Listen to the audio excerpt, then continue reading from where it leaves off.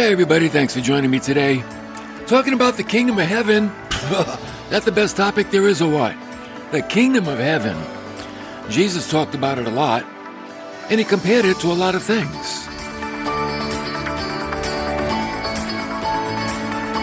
He said the kingdom of heaven, it's like a fishnet. It's like mustard seed. Sometimes it's like leaven. Oh, it's even a treasure. All of these have a particular significance when it comes to understanding the kingdom of God. But today we're going to see that the kingdom of heaven is like a landowner who hired laborers.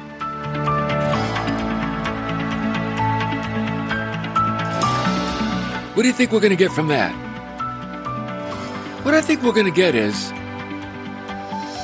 there is still time to work for God.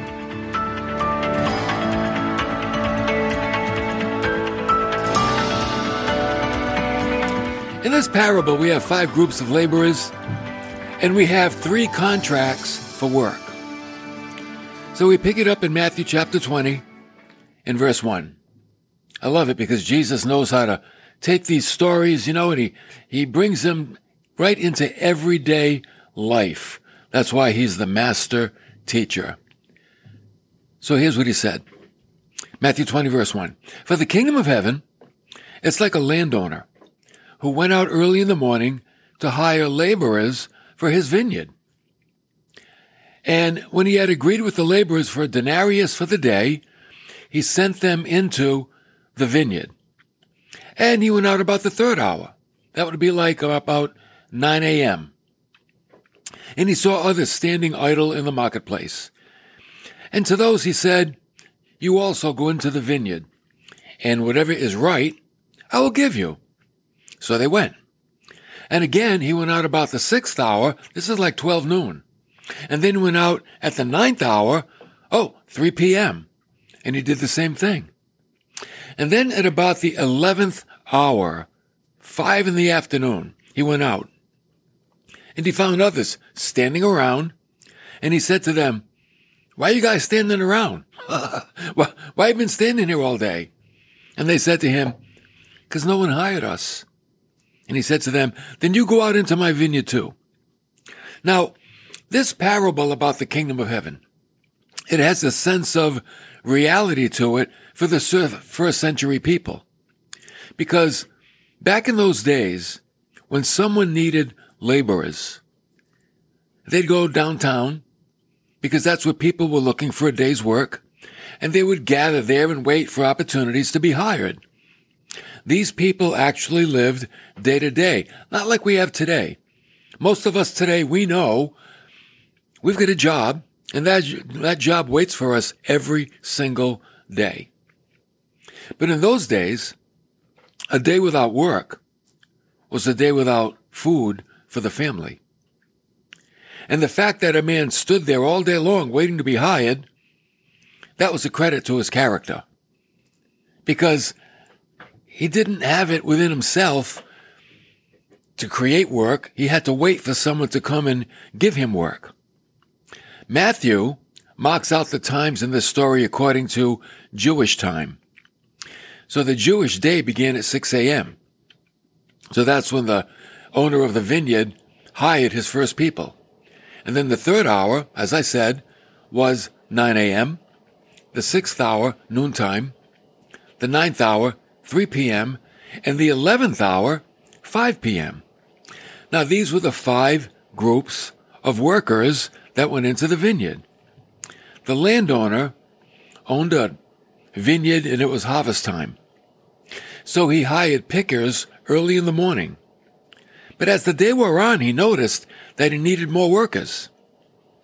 If the grapes were not brought in quickly, the coming rains would spoil.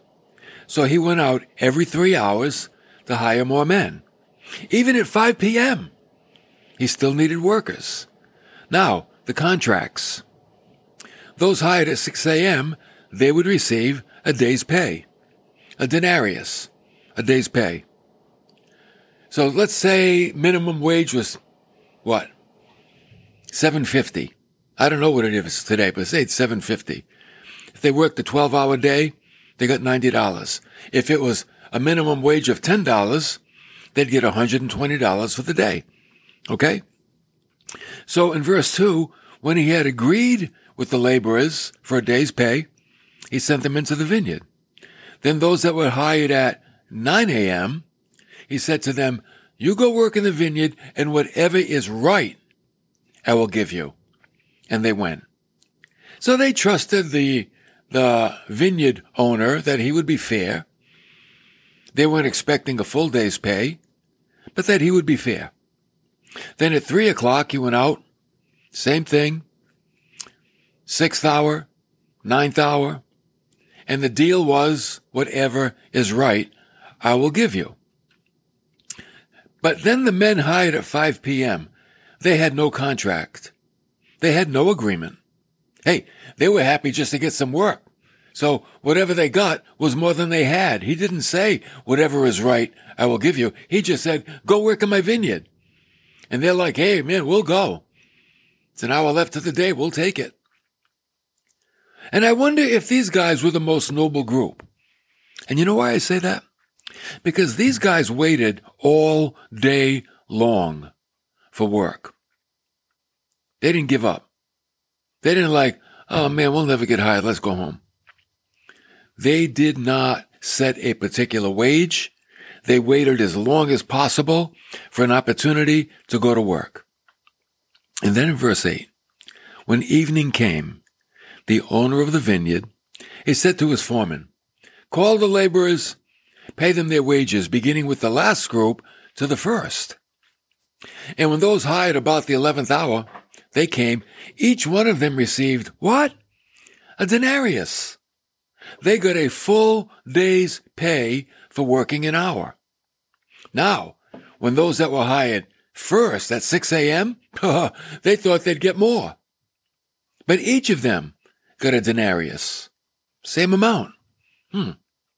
When they received it, they grumbled. They grumbled at the landowner.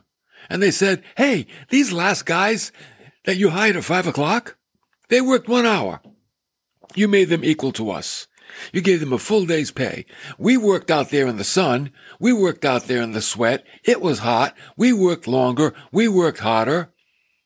We should get more. See, some people think that when they work, they're not just working with their eye on the job. They're working with their eyes on other people. You know anybody like that? Did you ever do that? You're working, but you're looking at the other guy. Is he working as hard as me? Is he doing what I'm doing? Is he talking too much? Is he dragging his feet? You ever do that? You know, people that do that, they compare their work to somebody else. So the landowner said, listen, friend, I'm doing you no wrong. Did you not agree with me for a denarius, for a day's pay? Right? We contracted, you work all day, and I'll give you a day's pay. Take what is yours and go. And if I wish to give to this last man the same as I give to you, is it not lawful for me to do what I wish with what is mine? Are you in control of my money? Or don't I have control of my money? Is your eye envious because I am generous? Now, when Jesus told this parable of the kingdom, it was a warning to the disciples. Do not claim a special honor because you were chosen first for the work of the kingdom. Perhaps this was a subtle rebuke to what Peter had said earlier. In Matthew 19:27, Peter said to Jesus, "Oh, behold, we've left everything, and we've followed you. What then will there be for us? What are we going to get for following after you?" Now, there's a man named C.J. Montefiore. He lived from 1858 to 1938. And he was a significant figure in Judeo-Christian thought. And here's what he said. There are people who think that because they've been members of a church for a long time, the church practically belongs to them. and they can dictate its policy. Such people resent what seems to them the intrusion of new blood, or the rise of a new generation with different plans and different ways. Isn't that common today? People claim ownership of a church. They claim ownership, how about this, of a seat. Hey, you're in my seat. I've been sitting in that seat for 25 years. That's my seat. Wow. He said in the Christian church, seniority does not necessarily mean honor. Seniority doesn't mean honor. And isn't that true today? We see in churches that people have been there a long time, so they want to run the show. And they want to set policy. And they're going to make all the judgments. Kind of like these guys in the vineyard. Hey, you hired us first, so we should have a say in who gets paid what. This is a warning to the Jews as well. See, they were God's chosen people in the beginning, and they saw no room in the kingdom for Gentiles. Ain't that a kicker? God chose the Jews to evangelize the world, but instead they kept God to themselves and they kept the Gentiles out. But in God's economy, there's no such thing now as a most favored nation clause.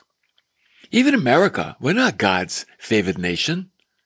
No nation is. God doesn't have a favored nation. But you know what he does have? A favored people. And that's the church. And the church is found in every nation. So the church is the one now that has the calling to go out into the world and tell people the good news of Jesus Christ. So what are some things that we can learn from this parable? I got a couple. Number one, it reveals the comfort of God. How comfortable God is. That no matter when a person comes to Christ, he is equally dear to him. In other words, whether a person comes to Christ early on, the middle of their life, or the very end of their life, the Lord loves them all. He loves them all. And he doesn't show favoritism to any of them. And those that have come to Christ when they were young should not cast an evil eye at the thief on the cross, at the one that gets saved on their deathbed, because the Lord rejoices in all salvations. We have to remember that. Secondly, it reveals the compassion of God. In his compassion, the landowner gave them work to do, and he rewarded them greatly. I mean, think about it. What would a 1 hour wage do for someone? Let's say minimum wage was $7.50 an hour, and somebody hired you for an hour. How are you going to feed your family with $7.50? How are you going to do that? You're going to go home and buy 5 packs of ramen noodles with 1,000 milligrams of salt in each pack. That's going to be healthy, right? You eat ramen noodles, watch out. Those things will kill you. They'll stop your heart. Oh, yeah. So, the landowner's thinking, I know they didn't work as long as everybody else, but I want to help them feed their family. And an hour's pay is not going to feed their family. So I'm going to bless them, and I'm going to pay them for the day so they can go home and feed their family. Maybe they worked in the vineyard 1 hour, but they worked standing up downtown for 11 hours trying to get a job. So I'm going to bless them. Thirdly, it reveals the spirit of the workers. See, one group had a contract. They agreed, okay, we're going to work for you for a day's pay. We'll put in the 12 hours, and you give us a day's pay. So that's what they all agreed on. It was conditional. But the last group, they just wanted an opportunity to work. They figure, we'll go home with something. I'm sure they weren't expecting a day's pay. They were expecting the $7.50. And I'll go home and we'll buy some bread. And we'll have some bread. Maybe we can scrounge up a couple of potatoes. I'll make a potato sandwich, and that will feed all the kids. You got 4 kids. It will feed everybody with a potato sandwich, and that's about all $7.50 might buy. But you see, the landowner, he had a heart of compassion. That's why. So he said, I'm going to bless these guys. I like what William Barclay said. He's one of my favorite writers. He said, a man is not a Christian if his first concern is pay. The Christian works for the joy of serving God. And that's important. Especially in the kingdom of God, we don't compare ourselves to others. Don't look at how much someone else is doing, but focus on what God gave you to do. Jesus even said something like that. He said, no man that's plowing a field, if he turns his head and looks left or right or turns back, is fit for the kingdom of God. Why? Because when you're plowing a field, you got to be focused and look where you're going. I used to think it was about making straight lines. God wants straight lines in his field. But no, that's not it, dummy. Wake up. You know what it was? When they plowed, they had wooden plows. The blade of the plow was wood. And they had to look where they were going. You know why? Because if they didn't, they could hit a rock or a root, and they could bust the front of the plow, and now they're out of business for a day or two until they go repair it or have another plow made. So that's why Jesus said, if you turn back from what you're called to do, you're not fit for the kingdom. If you're a farmer and you're plowing and you're distracted and you're looking left and looking right and your head's in the clouds and you're in la-la land and you bust your plow, what kind of farmer are you? Now you're going to be way behind schedule and plowing your field. So focus on your work and don't worry about what's going on around you. That's the key right here. This is why maybe Jesus said, the last shall be first, and the first shall be last. Think about that. Hey, you know what? It's all the grace of God. Isn't it? Isn't it good just to be in God's grace? I think so. I think that's the blessing right there.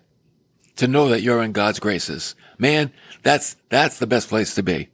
Now, when some people interpret this parable, they say those that were called first, that's John the Baptist. Then, those that were called at 9 a.m., that's Jesus. Then, those that were called at 12 noon, that's the Great Commission, the disciples, after Jesus ascended into heaven. Then, those that were called at 3 p.m., these are the apostles, that we read about in the book of Acts. And then, those that are called at 5 p.m., that's the church age Christians. That's us. Hey, we are living in the 11th hour. Do you believe that? I do. Oh yeah, I believe we're on the verge of the end. We are the workers called at 5 p.m., the close of the day. I don't think it'll be long before we hear that last trumpet. And the dead in Christ will rise first, and we which remain who are alive will be caught up together with Christ in the clouds of the air, and forever we will be with the Lord. That's what Paul said. So, while you're working this last hour in the kingdom of God, let's be filled with joy in serving God, the God that we live for. Be filled with joy. And when the weekend comes, Sunday, it's the Lord's day. I'm going and praise him. I'm going and sing to him. I'm going to worship him. I'm going to draw close to him through his word. I'm going to edify his people.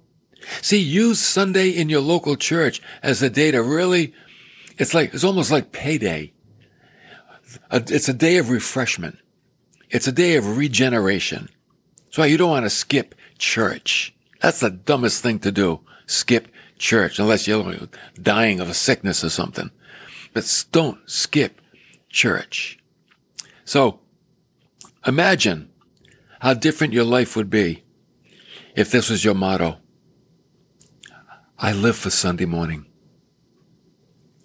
I live for Sunday. I live for the weekend. Don't believe that commercial. Weekends weren't made for Michelob. No, weekends were made to worship the Lord.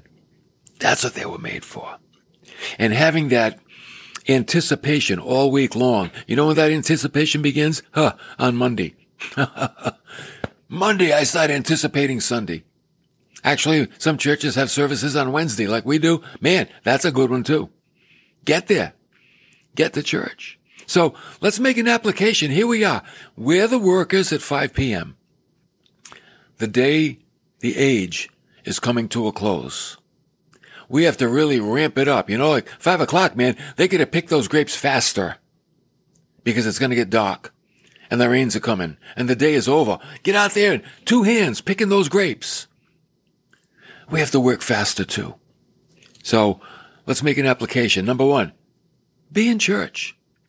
Make a commitment to church attendance and be a lively part of your local church. Don't just be an observer. Be a participant.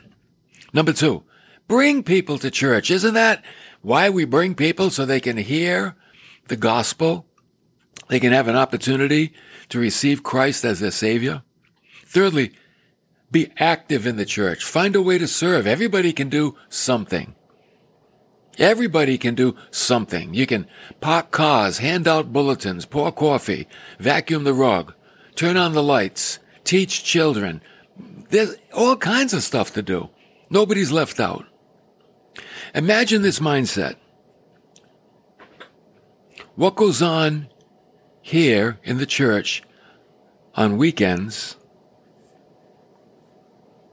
is the most important thing compared to what goes on all week long in your life. Imagine that. Why?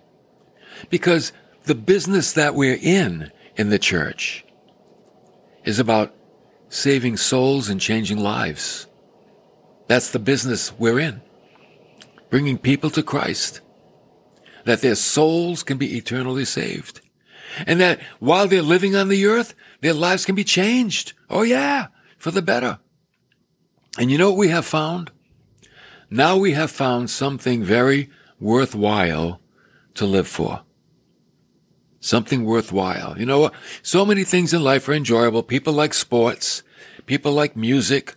People like family gatherings. And all those things are good. They make up life. But the most worthwhile thing is that which has eternal value. And the sports will not have eternal value.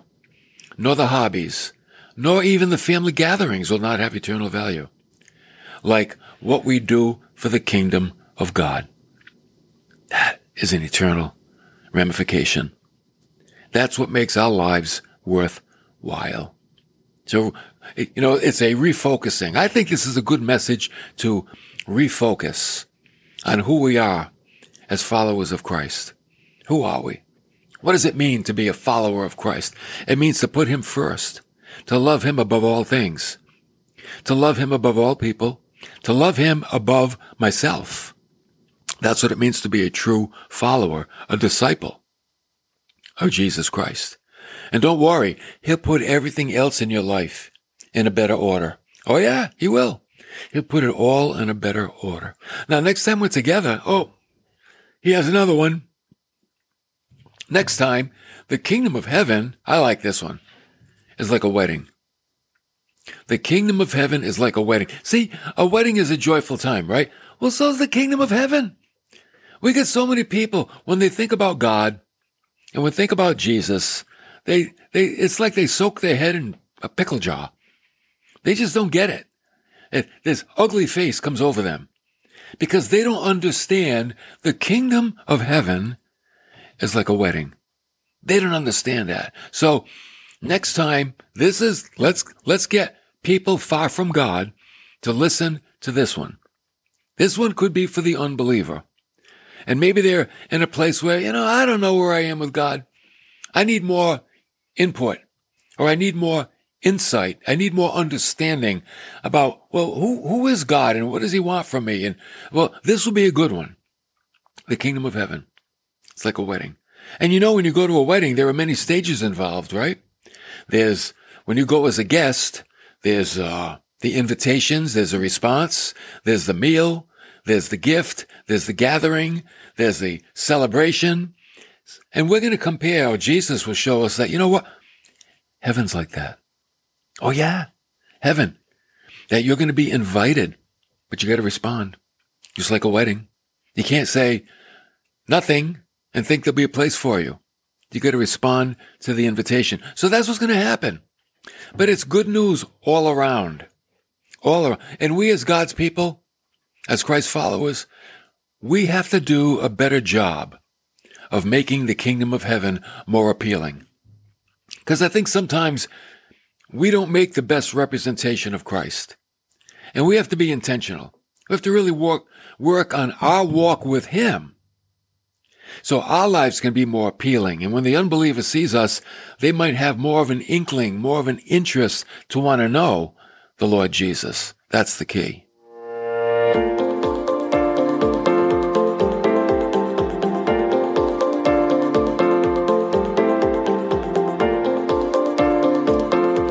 Hey, didn't Paul say that we're the letter, known and read by all men? People far from God, chances are they won't pick up a Bible to see what God is like, but they'll watch the Christian to see what God is like. Oh, let me see what this God is like. Let me watch that guy. Let me watch that girl. And they'll form an opinion. So, what do they see?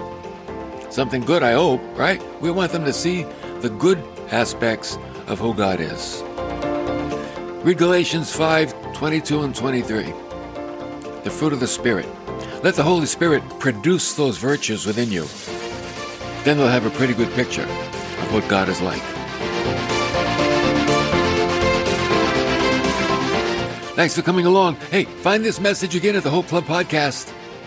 That's all you need to know. The Hope Club Podcast. Today's message, the kingdom of heaven. It's like a landowner who hired laborers, okay? And we are the laborers in the 5 o'clock hour. Let's make it count. Thanks for coming along. I'll see you next time.